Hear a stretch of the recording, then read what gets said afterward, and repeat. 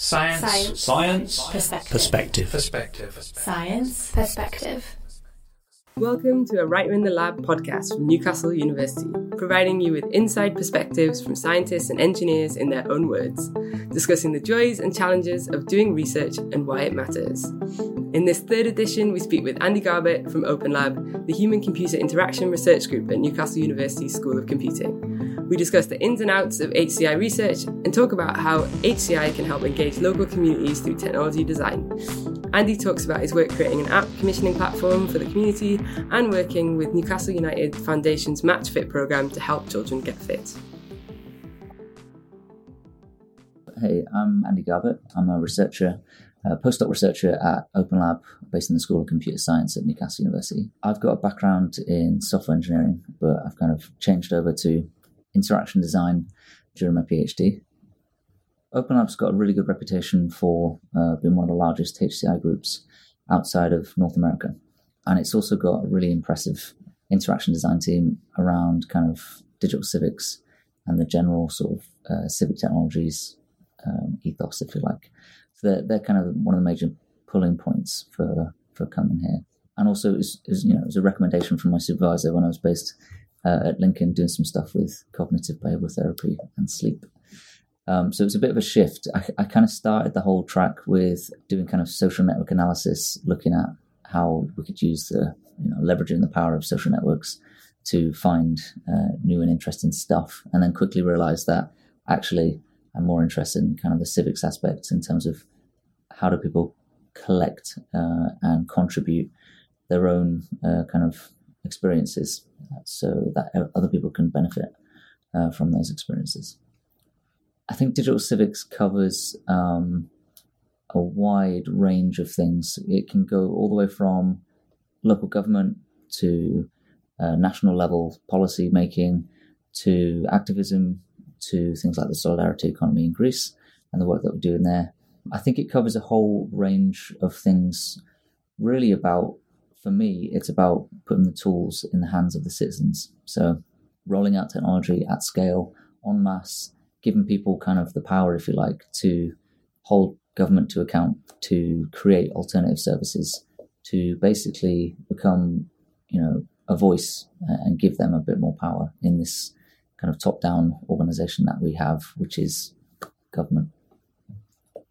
I have to say, App Movement is probably one of the most exciting projects that I've worked on. I think just purely from both a technical perspective, it was quite challenging. And also, it kind of had some traction. So it was really exciting that people actually used the service. And I had someone on a train, actually, one of the Green Party MPs, turn around to me and say, "Oh, have you heard of this breastfeeding app called Feedfinder?" I was like, "Tell me more." And when he kind of, bestowed the values of Feedfinder and how it's helped his wife on me, it was nice to be able to turn around and say, "Yeah, actually, I was involved in working on that project." So yeah, that's probably been the most rewarding part.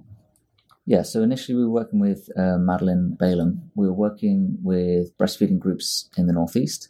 So going through NHS advisors, if you like, they've got kind of breastfeeding support groups. And they were developing, Madeline was developing an app at the time as like an instructional app to teach young women how to breastfeed. We quickly realized that actually there's a lot of stigmatization of breastfeeding in the Northeast. Nationwide as well. Typically in the Northeast, the breastfeeding rates are a lot lower than our national average. So this is something that was quite important to Madeline and obviously the research team. So we kind of started off by going to these local breastfeeding support groups and just kind of getting to know the gripes and pains, if you like, of breastfeeding in public. One afternoon, one of the mothers basically said to us, "Wouldn't it be great if we had a TripAdvisor but for breastfeeding?"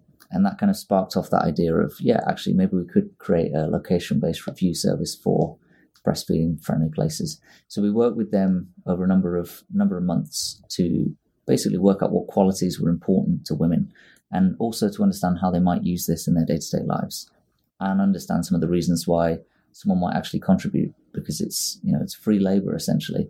But in effect, people can actually get some sort of benefit from it, kind of indirect reciprocity, if you like.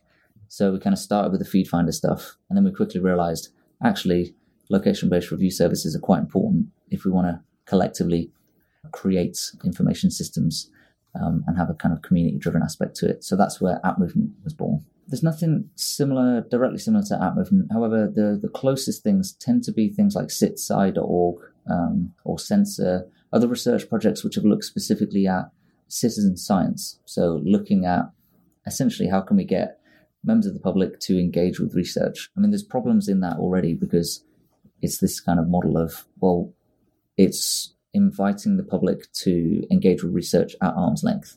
So it's go and measure the number of trees on a plot of land, and then we'll take that data, thanks very much for supplying it, and then we'll run off, do some analysis, and then publish a paper on it, thanks to the free labour.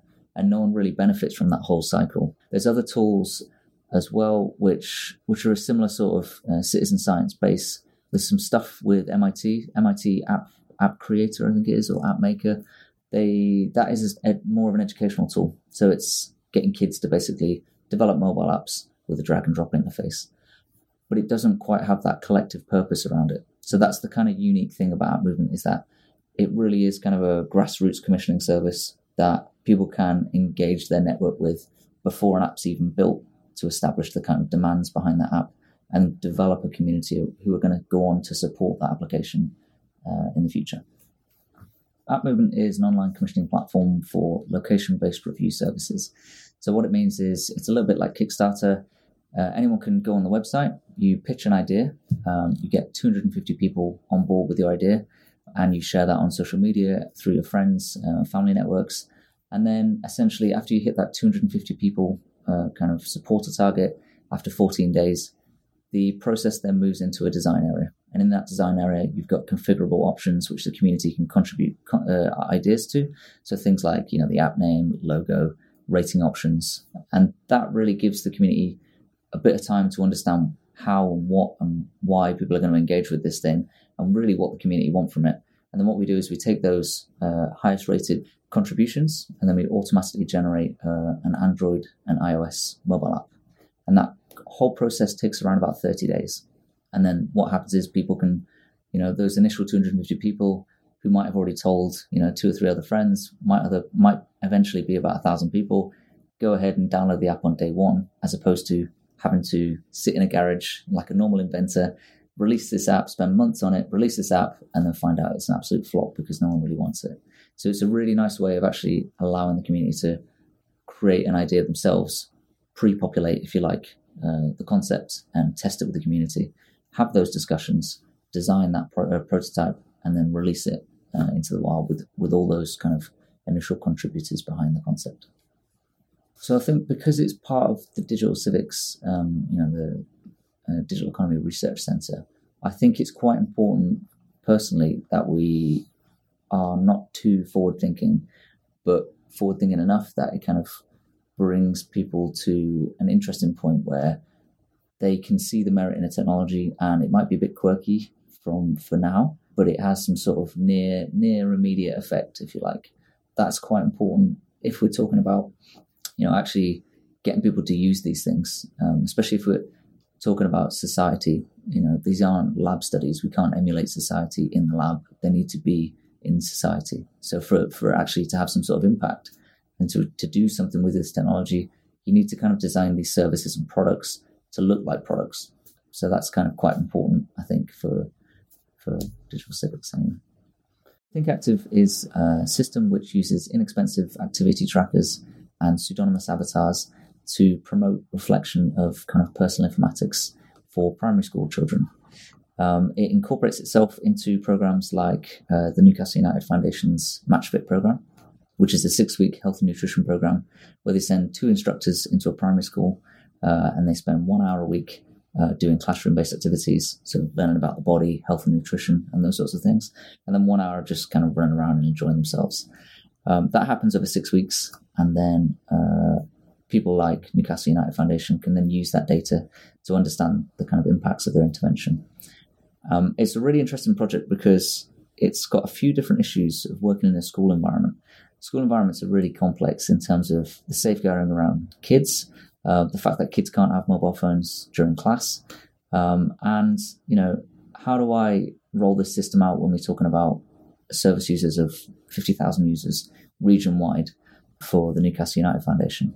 So when we initially worked with them, they actually wanted to digitize their workbooks to be able to save a bit of capital. And what we quickly realized was actually what's going to get you more capital in the future to continue the good work is to be able to actually say, yeah, we've had a positive impact through our program of work. They have around about 14 programs, so they've got a lot of programs to support. Being able to actually say things like during pilot study 1, we could say on average, children actually took 18.5% more steps over the period, 6-week period daily. So that shows that there's an increase in activity levels for those kids.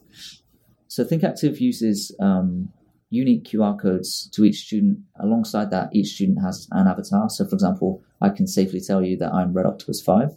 I use that in all my deployments. And what we do is we take a ThinkActive kit to a classroom. We give a teacher a box of bands, if you like, and a box of identities. And then the teacher then has a paper lookup sheet. They take the student's name and they write that down on the sheet next to an avatar. And then they issue that band with that avatar. And what that means is in the future, when the student walks up to the base station, scans their QR code on the back of their workbook, that data is then allocated to people like Red Octopus 5, for example.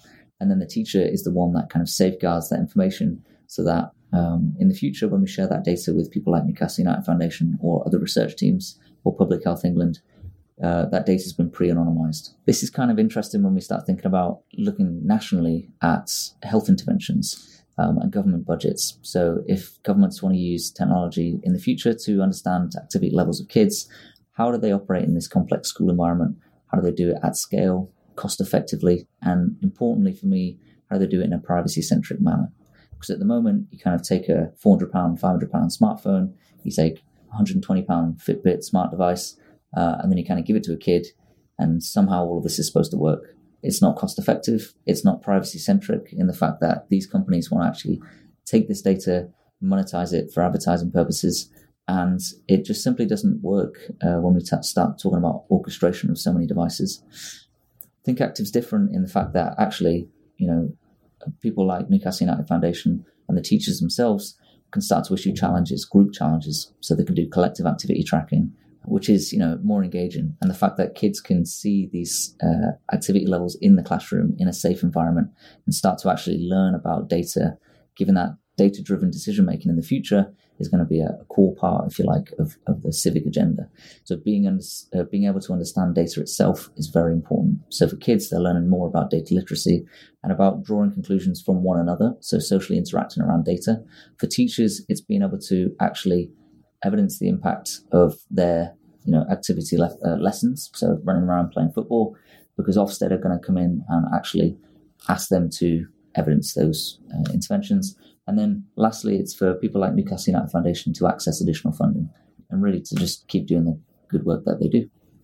So when we're thinking about data from ThinkActive, we might actually think about not just about giving teachers or students or people like Newcastle United Foundation access to that data, but how do we do it in such a way that it continues to be private for the individual, but that we can share things with researchers, we can share things with government and people like Public Health England, so that they can actually start to change the way policy is made in terms of technology spending, in terms of activity spending, so that we can actually reduce the obesity epidemic that we have in the UK. You have been listening to A Writer in the Lab, a Newcastle University podcast, hosted by me, Emily Barker, and produced by Daniel Parry and Brett Cherry, here in Open Lab. If you want to find out more about our research in science, agriculture and engineering, then visit our website at ncl.ac.uk/stage. Thanks for listening and see you next time.